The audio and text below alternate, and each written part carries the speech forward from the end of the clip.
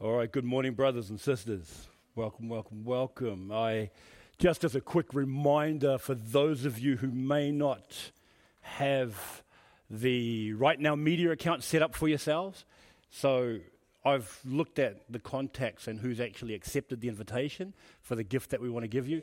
And now we're going through the book of James, and that actual study is on Right Now Media. So if you don't actually have your Right Now Media account activated, then you can't actually access the study or watch the videos. They're only like 7 to 8 minute videos. And I would encourage you to do that. Now, there's 40 email addresses. No, that's too many. 30. It was 30 email addresses that haven't actually accepted the invitation that was given. Now, you may need to check your spam email. You may need to check your junk email, or you might have accidentally deleted it. If you don't have that email, can you please let me know? Then I can resend the invitation to you. And once you actually receive the invitation, then you can get underway with the studies and watch the videos and be caught up to date. Because what I do like about the book of James is that it is very, very practical. It is very practical.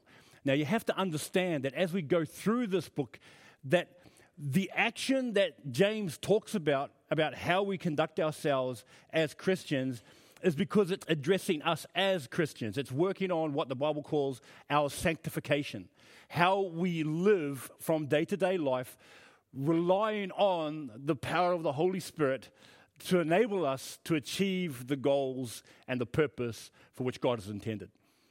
So this book is written to Christians. It's for Christians.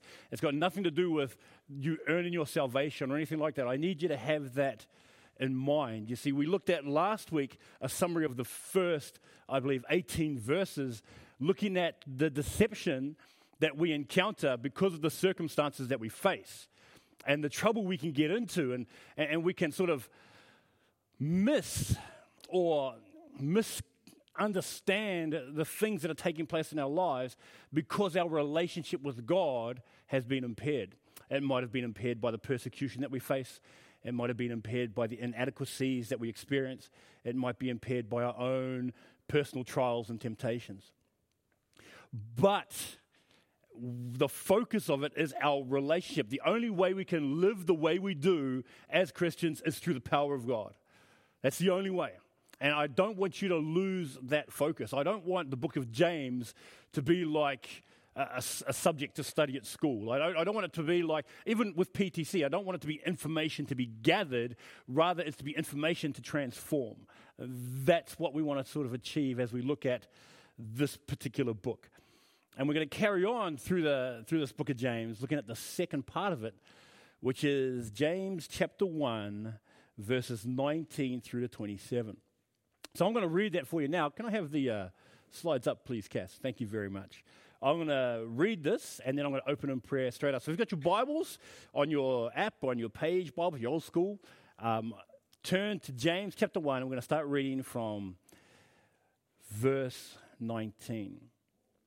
Know this, my beloved brothers, let every person be quick to hear, slow to speak, slow to anger.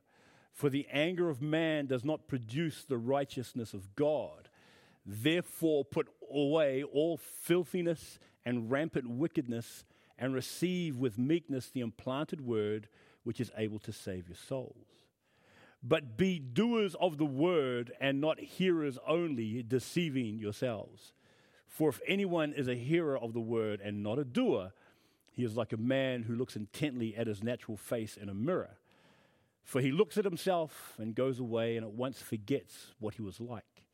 But the one who looks into the perfect law, the law of liberty, and perseveres, being no hearer who forgets, but a doer who acts, he will be blessed in his doing. Verse 26. If anyone thinks he is religious and does not bridle his tongue, but deceives his heart, this person's religion is worthless. Religion that is pure and undefiled before God the Father is this: to visit orphans and widows in their affliction, and to keep oneself unstained from the world. Let's pray. Father, we thank you for your word this morning.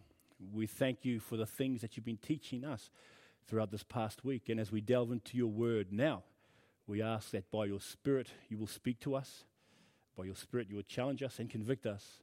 by your Spirit, you'll transform us and change us to be more like your Son, Jesus. Please speak to us now through your word. In Jesus' name, amen. Now, this particular text, I think, is really quite neat in the sense that, once again, it stems from our relationship with who God is. He is the Father of lights, with whom is no variableness nor shadow of turning, as the King James puts it. We sang even this morning, great is thy faithfulness. Now, there's no changing in him whatsoever. How he was back then, he is even today. And what I want us to do is, as we look at our relationship we have with God through this particular passage, whilst last week we looked at what I call the testing of one's faith, this week I'm looking at what's called the observance of one's faith. What I mean by observance is that the word observance means the act or instance of following, obeying, or conforming to. So when I say the observance of faith, what I mean is the act of following in our relationship, the act of conforming to our relationship, the act of obeying in that relationship that we have with Jesus. And it starts off with something very, very practical. If you look at verse 19. In verse 19, it starts off with two words. Know this. Know this. And what I like about that know this is that it implies an expectation. The two words communicate an expectation to one's conduct, just as an individual is to know, say, basic theological truths like, by grace you have been saved through faith, like salvation is through Christ and through him alone, like your names have been written in the book of life, that all have sinned and fall short of the glory of God. Those basic truths you know as Christians. And so the way James starts this verse is, know this. This is a basic thing you should know.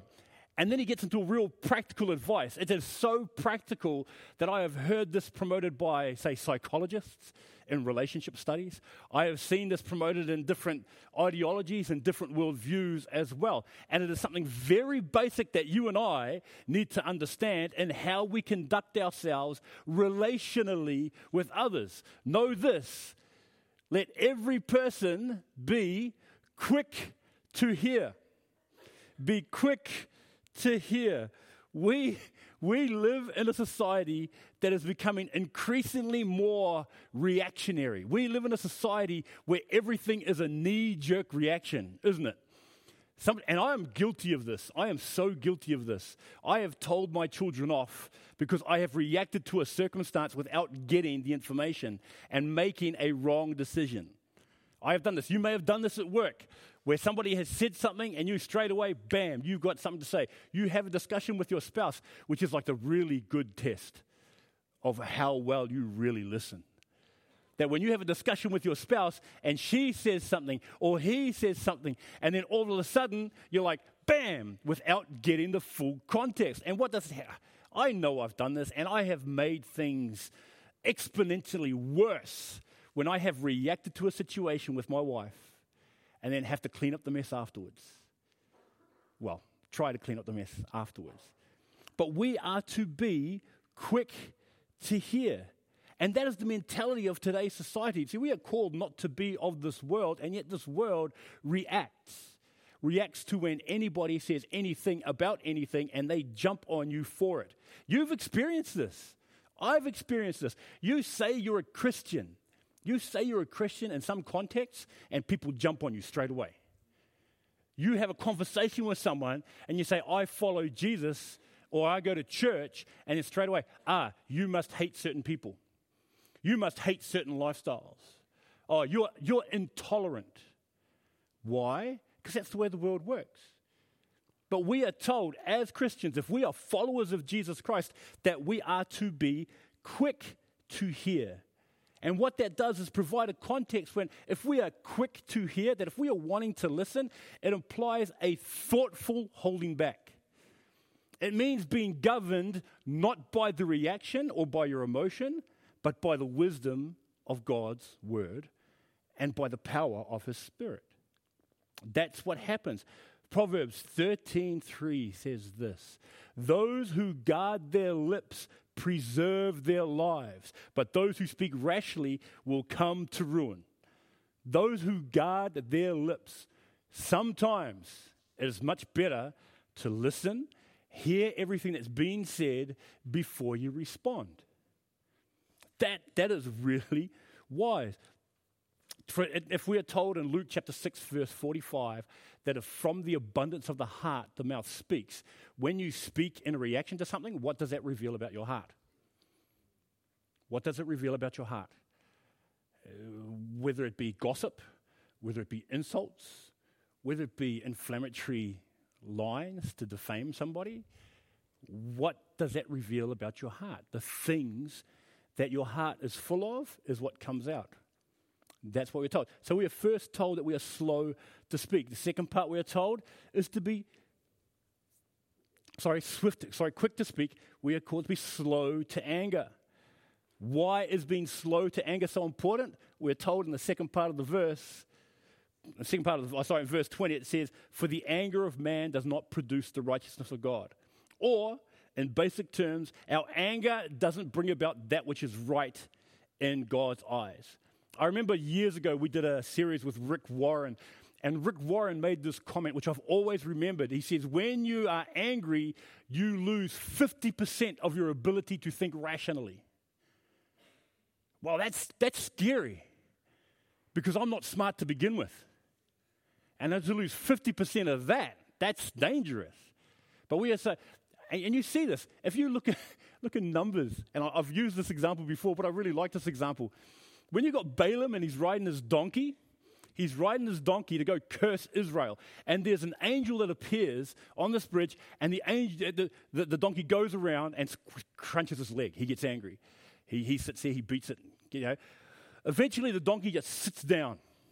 And so what does Balaam do? He gets out and he starts smacking this donkey, starts smacking it, because he's really, really angry. And when the donkey starts speaking to him, you notice he doesn't freak out that a donkey is speaking to him.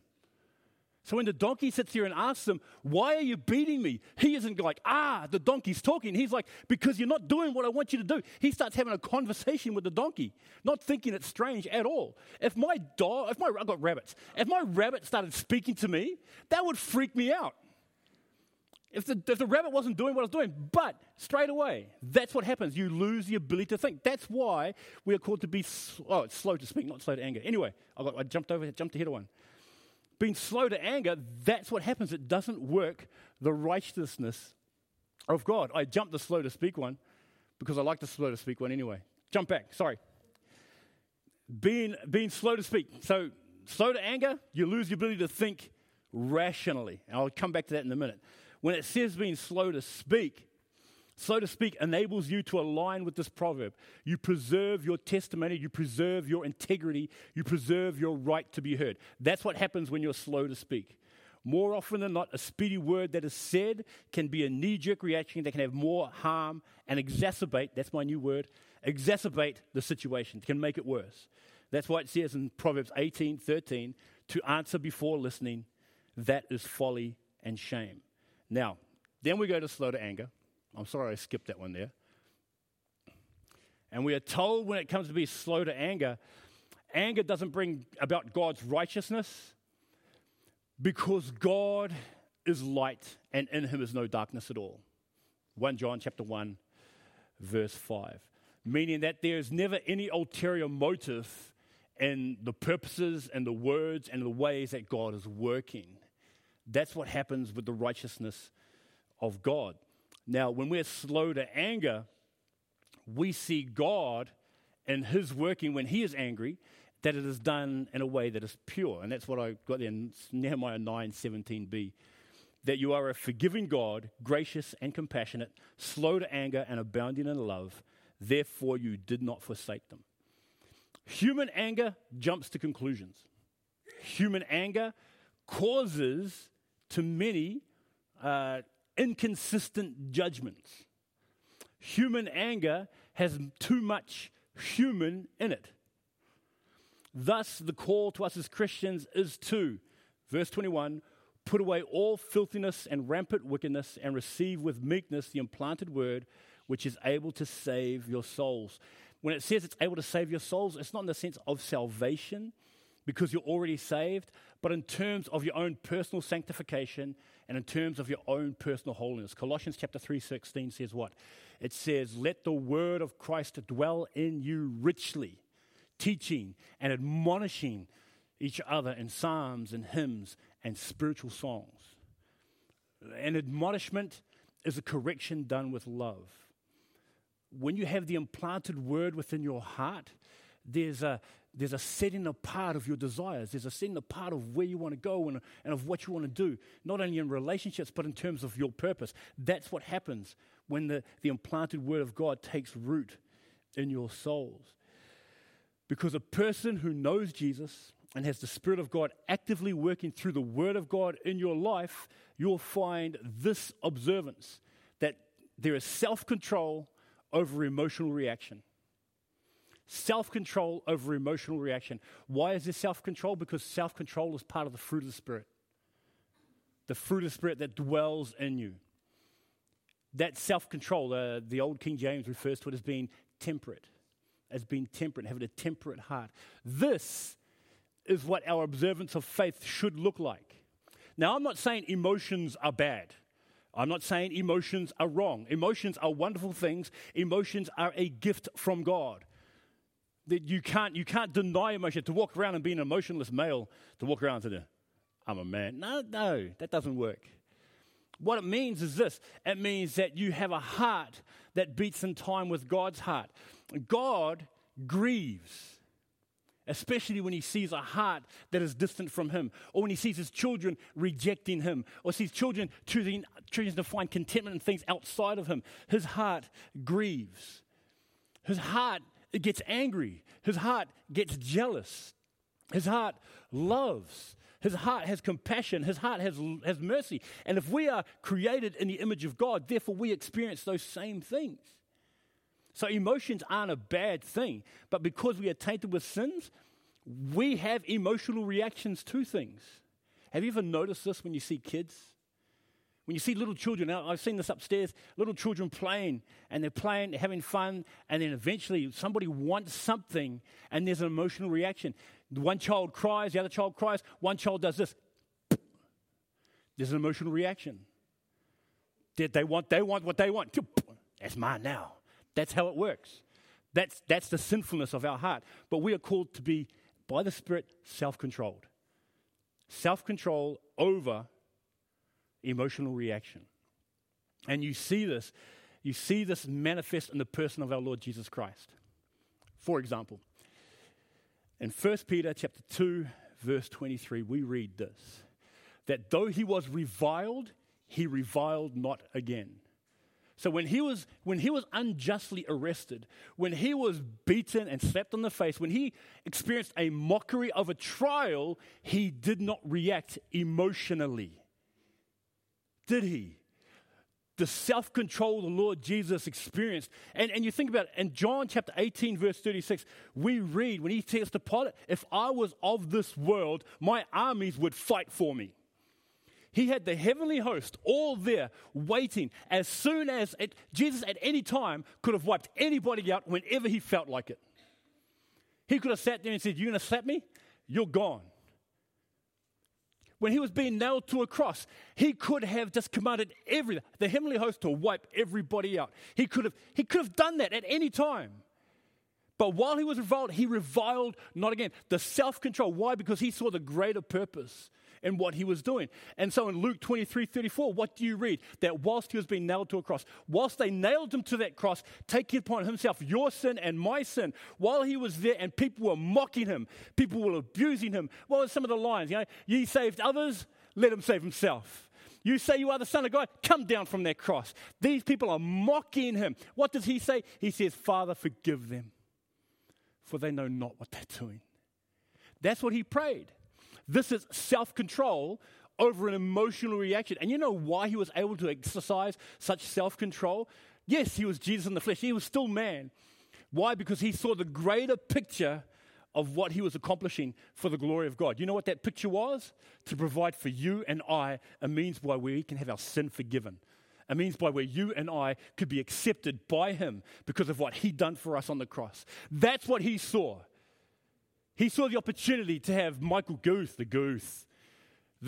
He saw the Guth and says, I want him to be my son and I want to do this for him. He saw Ed and he says, I want that man to be my son, and I'm going to do this for him. He saw Victoria. He saw Viv. He saw Carl. He saw us.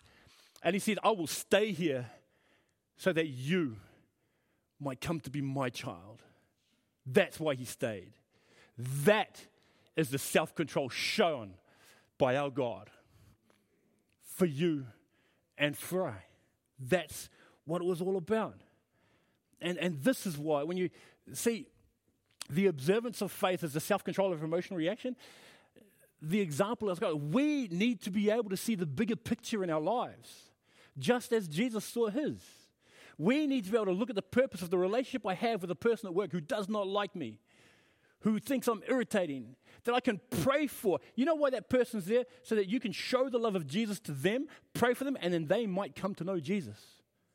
And even if they don't, they might see the example of Jesus in your conduct instead of reacting emotionally.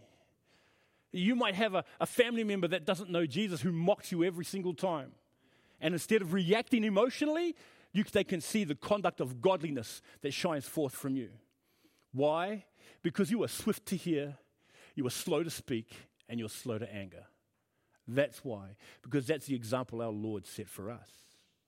And you know what's great? Not only did he set the example for us, by his Spirit we have the ability to live that reality out in front of those people.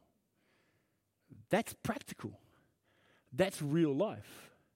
And that's the opportunity that you and I have every single day to live out between your family members, to live out between your neighbors, people down the road, and your workmates or classmates. And that's really cool. And that's really exciting. But that's just the start. Why? Because if this is the first observance of faith, the second one says this. It starts off with, I think, a pretty self-explanatory reality. To be doers of the word and not hearers only, deceiving your own selves. One of the biggest consequences of speaking swiftly in reaction to something is because more often than not, we don't actually measure up to the very thing we've said. This is one of the worst things that we have, especially when you speak swiftly, when you react emotionally, you say things that are just harsh.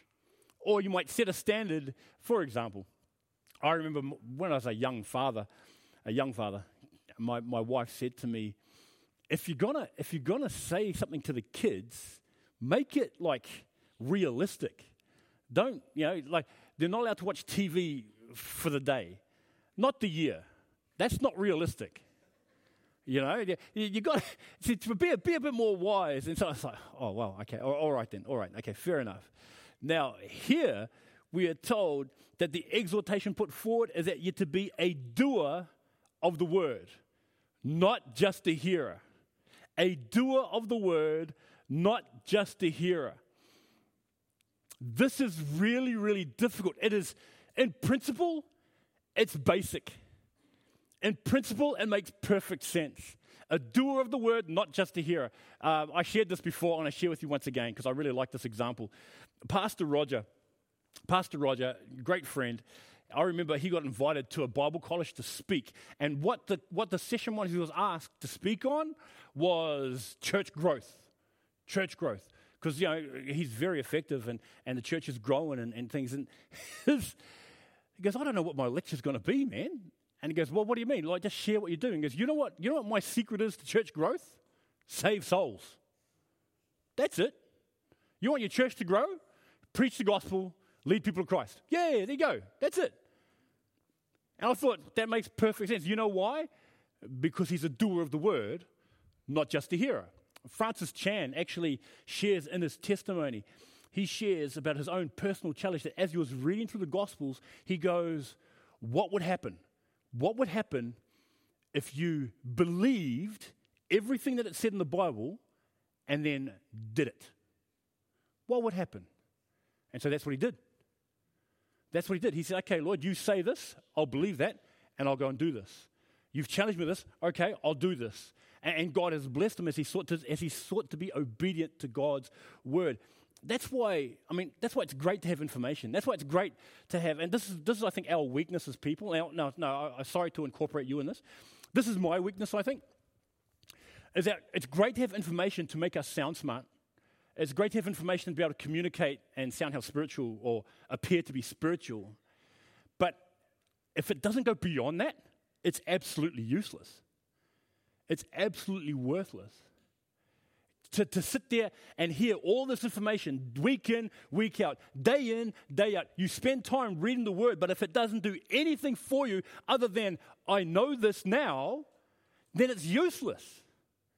This is what being a doer of the Word is that as God has impacted your heart and you said, okay, Lord, and you stepped out on that. Okay, Lord, you say that if I go and put myself in a situation where you give me the words to speak, okay. Problem is, none of us, we're told this in the Scriptures, that the Holy Spirit will give you the words to speak. Jesus teaches that. How many of you know that for a fact? How many of you have put yourself in a situation where you've considered yourself out of your depth, and someone's challenged you with a question, and then God, by His Spirit, has given you the right words to say in response to that? How many of you have done that? And sadly, the statistic is in America, less than 2% of people, of the church in America, actively share their faith. 2%. And I would say it's probably the same here, or maybe even worse. But you don't know, will you? You never know. You never know the faithfulness of God's word if you're stuck in your room. You'll never know the faithfulness of God's word and faithfulness of God's promises if you never put yourself in a situation to claim those promises. You won't.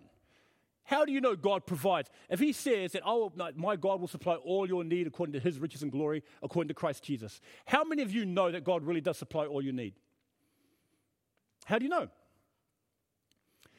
This is why it's so important to be doers of the word. And the example He gives of somebody being a doer of the word, in verse 24, it says, it's like someone that looks in a mirror, walks away, and forgets what sort of person they were when they walk away.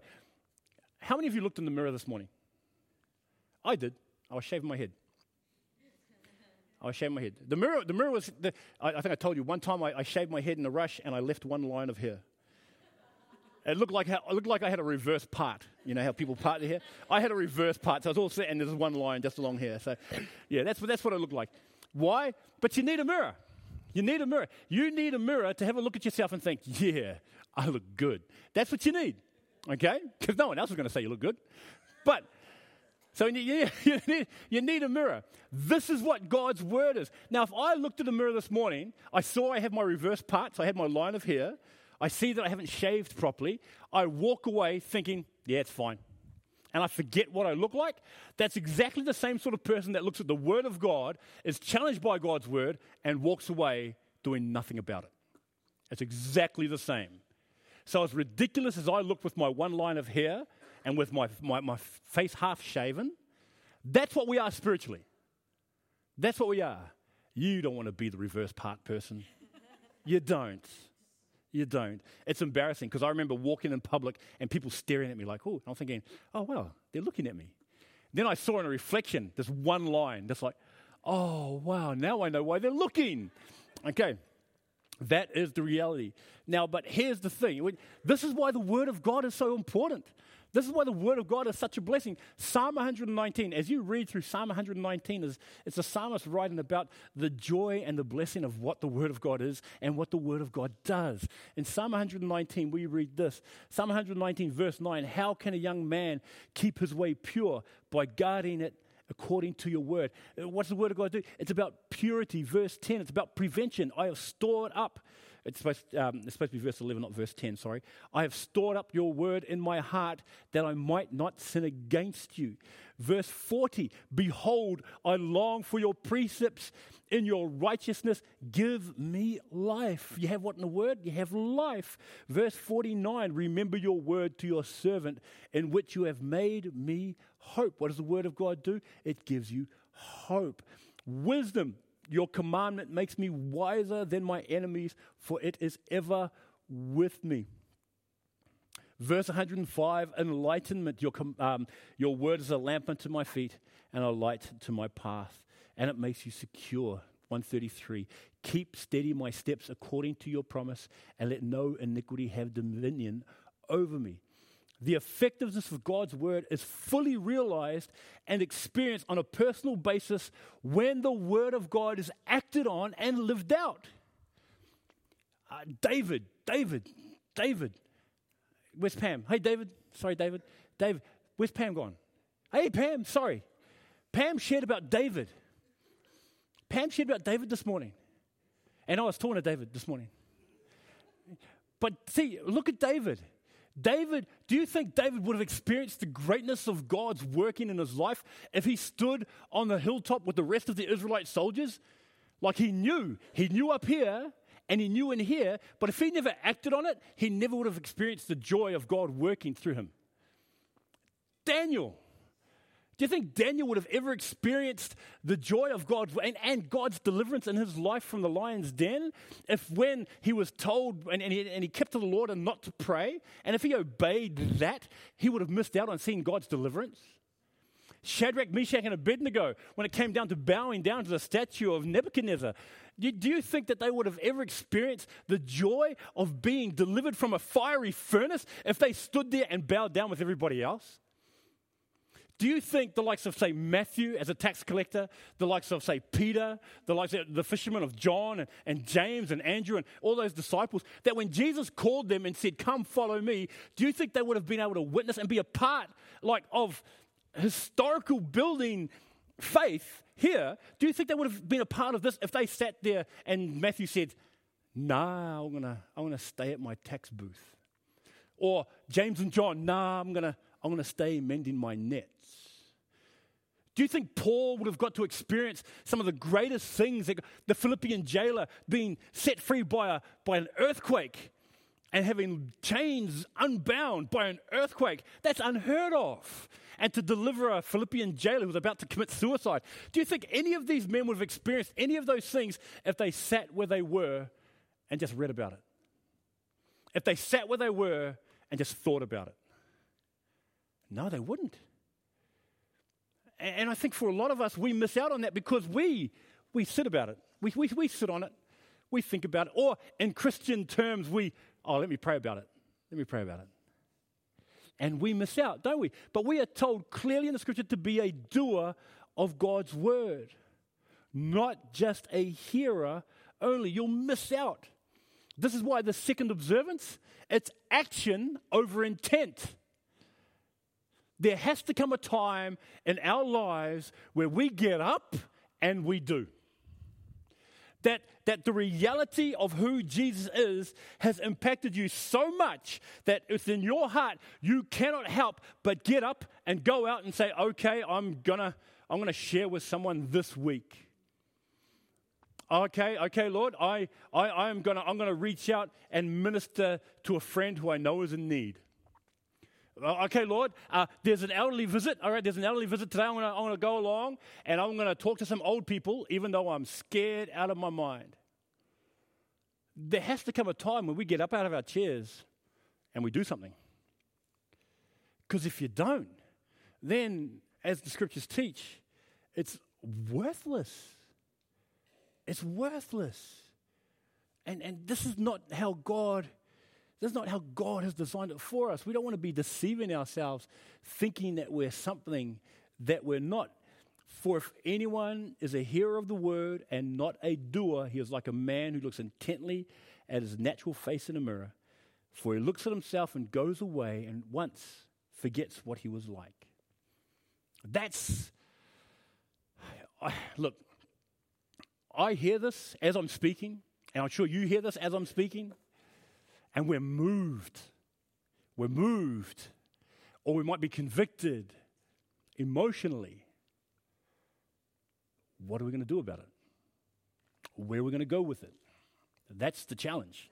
The reality of who God really is it evident in the choices that you make from here and onward?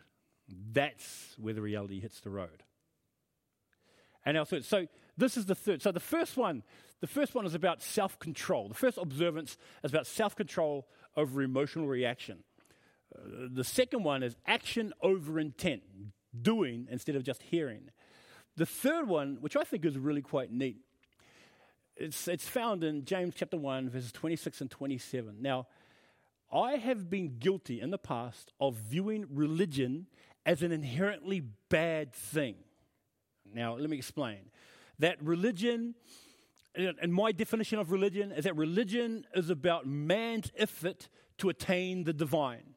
Man's effort to earn the divine or to purchase the divine. That's how my view of what religion is where Christianity, it really is about relationship. It's about how God reached down and brought you up to the divine. It's about how God, by His grace, came down to earth, died for you and I in order where we might be made whole and made acceptable in His sight. That's what Christianity is about. But I think God's definition of religion and my definition of religion are two slightly different things. Because when I look at the Old Testament, I see how God is a God of ceremony. How God is a God of ritual. God set in place various things for the purpose of building the relationship. Okay? The reason why the way things were set up in the Old Testament didn't go along or didn't go according to how God intentionally designed had nothing to do with God, had everything to do with people.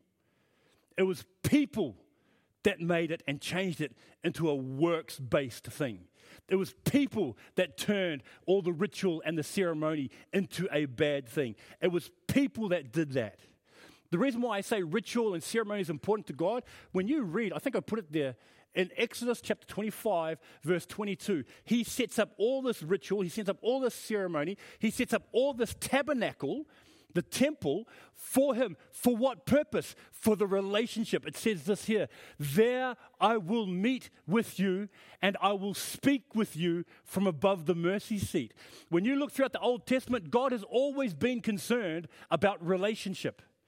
He's always desired relationship. The reason why it was so complicated, the reason why there was so many details involved is because it reflected, as I shared before last year, it reflected the seriousness by which God dealt with sin. The reason why it was so difficult is because sin is a serious thing to God and is not something to be taken lightly. It also revealed something else. It revealed how God took you seriously. God took you so seriously that He set up all this stuff whereby we could have a relationship with Him above the mercy seat, where He could meet with us, where He could talk with us. He got that all sorted out because He took you seriously. He took you so seriously that He sent His Son to die for you. That's how seriously He took you. And that's what all this is about. So this religion that He talks about, it's always been about relationship. Each of the festivals, each of the ceremonies, each of the sacrifices pointed to how God took sin seriously, and He took you seriously, because religion is important to God. Ceremony is important to God, provided that the ceremony or the religion never takes the place of the relationship we share with Him. This is why when we do communion once a month, and so I used to celebrate it every week at the church I used to go to way back in New Zealand. And I must admit, it did become just going through the motions. You could sort of lose the meaning of it. See, provided the meaning doesn't get lost, the ceremony is a great thing. Communion is to what? It is to point us to Jesus, to refocus us to Jesus. So, this is why there is a condemnation of worthless religion, the condemnation of being hearers only, the condemnation of going through the motions, the condemnation of how they cared for others practically and relationally. And you see this when he goes in verse 27, he says, religion that is pure and undefiled before God the Father is this, to visit the orphans and widows in their affliction and to keep oneself unspotted from the world. Now, this is what I find interesting. Why did James use this specific description when it came to describing this is what pure religion looks like. Well, he's writing, if you recall, he's writing to the 12 tribes of the dispersion. So he's writing to Hebrew people. He's writing to the Jews here, Jewish Christians. And as he writes to them, he makes reference to the description that Isaiah gives in Isaiah chapter 1, verse 17. Because the condemnation that the people of Israel experienced then in Isaiah was that they were, is that they were just going through the motions. They were just going through the motions. So we read this in verse 17 of chapter 1, correct oppression, bring justice to the fatherless, that's the orphans, plead the widow's cause. He says there that this is what you need to be doing. He goes, this is what's acceptable to me. I think it was in Isaiah 48. Even when it talks about fasting and the way it fasts, the same thing, to make the references to the fatherless and to the widows. So he uses this particular description from Isaiah because the Hebrew guys would know this. Now we're challenged them to think, are we in the same state as what Israel was back in the days of Isaiah? Are we guilty of the same thing, of going through the motions? If pure religion and undefiled religion is to care for the orphans and to care for the widows and to keep oneself unspotted from the world, then are we lining up with God's condemnation of Israel back then? Because this is what happened when in verse 14, this is how God viewed their particular religious activity. He says, it's a burden to me. I am weary of bearing them. It talks about the sacrifices, talks about the offerings, and God says, it's a burden. It's a burden. He actually says, I hate those sacrifices. I hate those. That's a harsh phrase. That's a harsh word, but God demonstrates this. And it's like, well, and yet this is the challenge that James reminds the people of Israel about.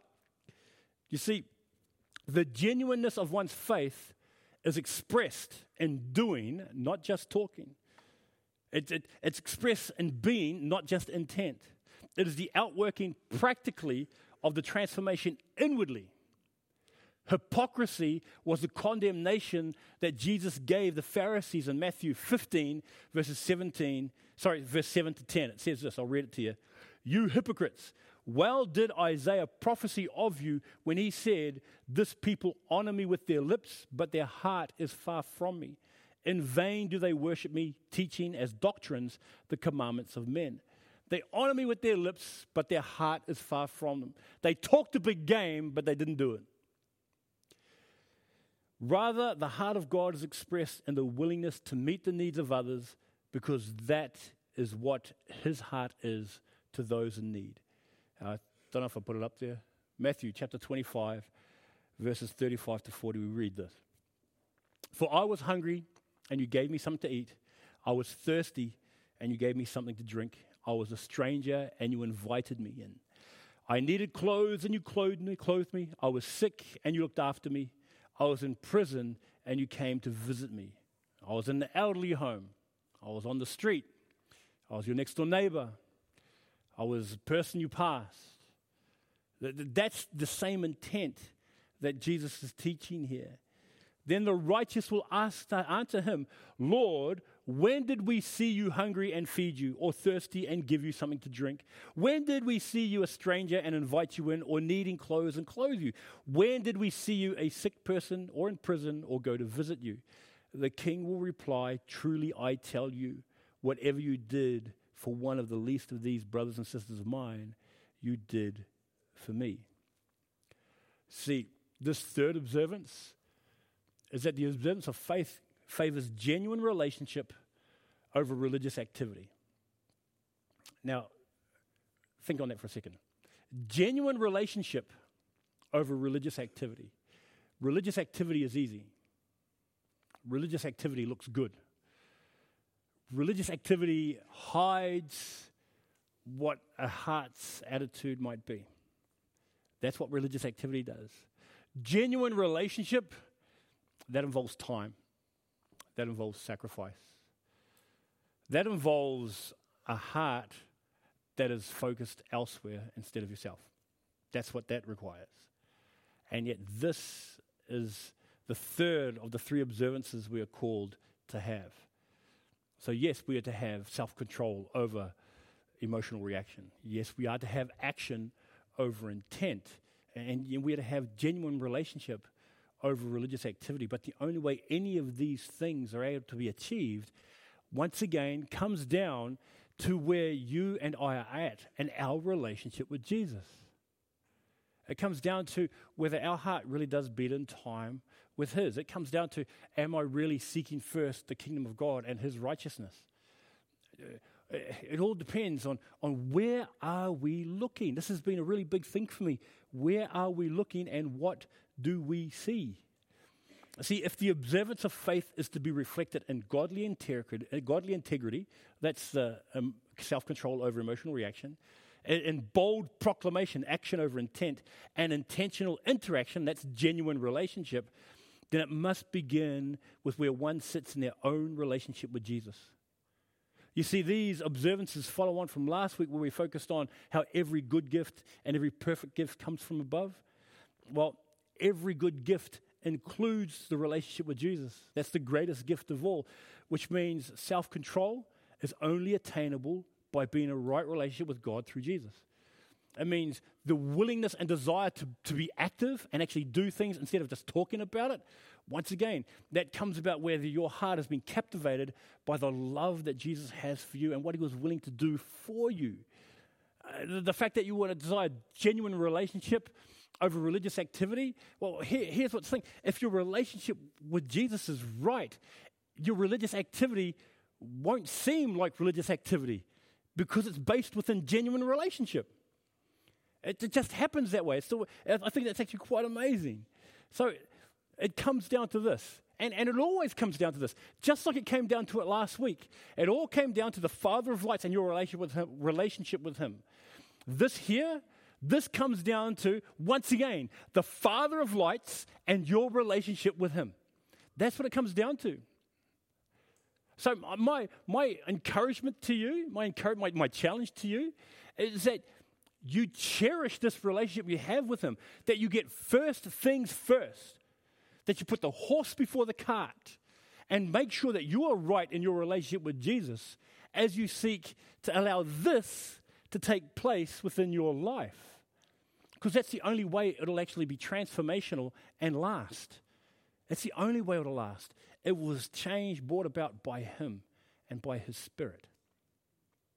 Which means this, I know that some of you, how many of you have been reading James?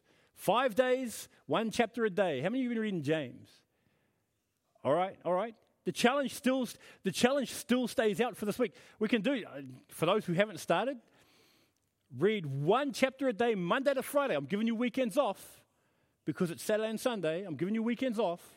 But Monday to Friday, read 1 chapter a day. 1, 2, 3, 4, 5. Monday, Tuesday, Wednesday, Thursday, Friday. Easy.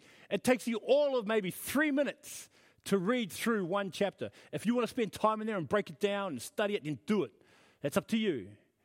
But the reason why I want you to know this, and I've done this, if you read over the next 7 weeks or 6 weeks now, 1 chapter a day for the next 6 weeks, you'll find that you'll remember. You'll remember where verses are. You'll remember where thoughts are. You'll remember where principles are and themes. You'll remember these things. And what's funny is this. If you look back at Psalm 119, one more. Oh, this is difficult. There we go. Next one. There we go. If you look at Psalm 119, once again, it's verse 11, not verse 10. There was a typo.